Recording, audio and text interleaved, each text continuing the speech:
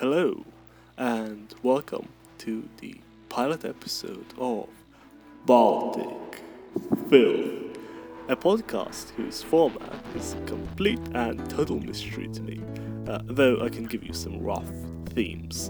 We're going to explore the politics of Eastern Europe, the shittiness, the stupidity, the corruption, all the good stuff. Hopefully, it's not going to be too depressing. I'll try my best to be funny and entertaining, though I have no idea whether I'll succeed. So, today, we are going to shit on the Latvian president, Egils Levits. Since this is an English podcast, I'm gonna call him Jill. We're gonna shit on Jill based on an interview that happened some time ago, and quite frankly isn't that relevant anymore. But I'm popping my cherry here when it comes to podcasts, so please bear with me. So, about Jill. In my humble opinion as your podcast host, this man almost perfectly represents one type of politician that we Latvians have, which is the chill grandpa, a politician that just seems to exist, basically. And this particular specimen is usually just chilling. Sometimes he does some chores here and there, like reasserting our commitment to be part of the NATO, for example. Sometimes he grumbles that the healthcare costs are too high. Sometimes he tries to encourage people to vote. But at the end of the day, that is more or less it. And the answer to the first question illustrates my point pretty well. The question being, what have you achieved during your first year as a president? And the reply to this question is him explaining that the duty of the Latvian president is to see the country as a whole and to promote discussion and debate and exploration of new ideas. So let's take note that talking shit is an accomplishment, and that the job of the Latvian president is to be a glorified podcaster with a castle, going from one city to another, smoking weed with the locals, and then talking about how fucking ripped and muscled the chimps are. I totally understand if this is what the Estonian president said, for example, because that guy can just freely fart around in his own castle. I'm pretty sure that the Estonian president has a castle. Or maybe he doesn't. I don't know. Anyways, but our boy Jill here can propose new laws to be voted on. He can refuse the signing of others, and he can also start the national vote to fire the parliament. And we Latvians hate the parliament the moment they're elected. The moment they're in office, we just hate their guts. And even with no political drama, there's a legit chance, if given the opportunity, we just vote yes for the fuck of it. And that's it's not a lot of power, I guess, but it's definitely a respectable amount of power and leverage, way more than the average parliamentarian has. And for a man who's impressed by online petitions and how amazing our implementation of them is, it's a fair amount of power, yeah. So, the next question was whether he managed to be a president for all Latvians, and I really don't know what it means to be a president for everyone, especially not in a country with massive conflicts of interest and ideological disagreements and all sorts of other bullshit, though neither does he, because his answer is that he succeeded in seeing the Latvian people as a whole. Not really with much more details or elaborations on that. I really have no idea what that means. I guess it sounds like a fun trip on drugs. Like you're seeing all the Latvians somehow. But I don't know. But moving on.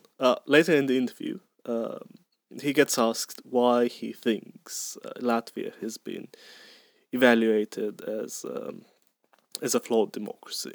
Like, what's the reason behind that? And he basically goes on a rant, shaming us Latvians for not exercising our democratic rights. And just look at those Belarusians fighting for their democracy and freedom with force and going out in the streets. But like we Latvians are just sitting here on our asses and not voting and not being aware of our civic duties, just being bad, lazy citizens. And this lack of political participation is what makes Latvia a flawed democracy. The Latvian laziness is what seals it in, I guess. I genuinely am not expecting a lot from a political scientist, but still, real fucking disappointing. And I guess his solution to this, lack of political engagement is to shame us and spread the word of our Lord and Savior, Jesus H. democracy. I would like to paint an alternative narrative, perhaps simplistic and naive, but still, let me try to do it. Let me try to explain from a different perspective why people are not engaged, why people aren't voting, why people are feeling apathetic and cynical of this whole political project we call democracy. And luckily for us, the history of the Latvian democracy is really short, so I could just give you a crash course essentially. So, First World War ends. We get our independence from the Russian Empire, and in the 1920s, we have the vote for our constitution. Everyone over 18 gets to vote on who will write it. And there's almost consistent 80% turnout for the next 3-4 elections. Lots of shit gets done. People do the democracy with the big fucking D. There are actual stakes here. Socialism is an actual option. The future of the country could be taken into great many fucking directions. The Social Democratic Party is large and powerful. Though there's also a bit of a dark side to all this passion and engagement with politics. There's lots of fracturing. There are lots of tiny, shitty parties. At some point, shit kinda grinds to a halt with all the bickering during the third and the fourth parliament. And then a right-wing populist does a coup d'etat, because he just got sick of the bullshit. Democracy ends. Then the Soviets come in, and democracy continues to be dead, essentially. And then the Soviet Union dies, and democracy lives again.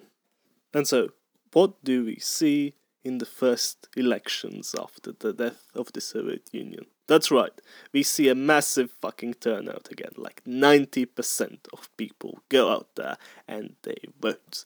And people, once more, are really into this thing called democracy. Now, naturally, there's lots of chaos, there's lots of shittiness and corruption going on, but still, there's consistent 70-80% voter turnout for the next elections, and the next ones after that. But then 2008 happens, and it was not fun here in Latvia. We see austerity, we see strikes, we see unrests, we see lots of cynical stuff going on, and the main thing that we see is massive emigration away from Latvia. I think at this point 200,000 people have left to work in other countries, and as a reminder, we are a country of 2 million people. It's a massive demographic shift. And not only is it a massive demographic shift, I think it's also a massive shift in perspective on what the government can do for us and how little our vote matters at the end. And to the best of my knowledge, none of the parties have really proposed anything big or ambitious or interesting after 2008. And yeah, after that demographic shift and after that shift in perspective on what the government can do for us and what it's willing to do and what it's capable of doing, the voter turnout plummeted into the 50s. And again, I'm no political scientist over here, but I would imagine that there are concrete material conditions that explain this word to depression, and that if you want to get the voters to fucking vote, you have to propose worthwhile policies, you have to push for something, you have to have some vision for the future, because right now, right now the politics in Latvia is just twiddling with the taxes and maintaining the status quo more or less. And that status quo is slowly getting worse and worse. Anyways, just, don't expect a lot from political scientists. Most of them may as well be medieval theologians arguing for the divine rights of kings. Now, at some point, our boy gets asked whether he's for same-sex marriage, and naturally, he's not. He thinks that the current definition of a marriage as a union between a man and a woman is acceptable, good, and correct. And that it's also perfectly legitimate for Latvia to promote a specific model of a family, which is stupid. Because last time I checked, giving useful legal rights and protections only to married heterosexual couples does not promote married heterosexual couples. Like, a gay guy won't marry a woman just to get his hands on those sweet, sweet legal rights. Unless that woman is 96 years old and has too much money. But, barring that rare occurrence, the only thing that happens is that a specific group gets denied legal rights. Well, I think I more or less covered the whole interview. And that also summarizes our dear friend Jill and the type of politicians that we Latvians have here. But for some extra entertainment, I will read you the comments below this video, just to pad the time, I guess. So, comment number 1. Let us see, what is it? The LGBT movement's goal is to reduce the number of people, just like the vax says, by offering untested vaccines. The LGBT movement is but a servant for great ungodly purposes. The LGBT is dangerous for Latvian society, where the population is very small. Other countries are still managing because of their larger populations. Because of the impact of LGBT culture on young people, the Latvian nation will die out in 2 generations. It is not for nothing that LGBT is the organizer of the death extinction movement Naked and Lewd Pride. Oh my god. Well, he's definitely making the LGBTQ movement sound really cool and badass, so I'll drink to that, my man. You gay people have equal rights. Just like everyone, gay people can marry their opposite sex. Just imagine being so stupid that you can't entertain the counterfactual, like, what if you could only marry same-sex individuals? Like, would that be equality? Oh god. Okay, next comment. There's a guy with 5 paragraphs explaining how we are in the age of Scorpion, and honestly, I have no idea what he's trying to say. It's Latvian. Like, it's definitely written in Latvian, and I can definitely make out some words. Well, I mean, I understand all the words, but I don't seem to get what he's saying. Whatever. Next comment. Nature/God made the human body, where every organ has their own goal and function. And yeah, I definitely agree with this comment. The purpose of his mouth is to suck off my dick, so chop chop. Next one. The Tibetans believe that the human body functions like a clock mechanism. No, they don't, and you're very stupid.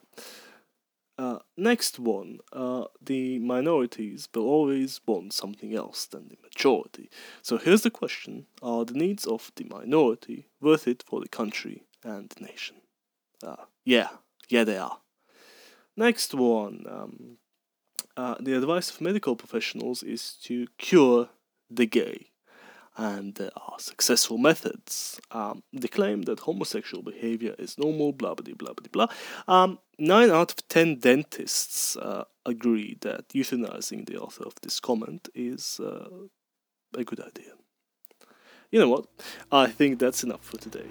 Let's end on the positive note of euthanasia. Thank you.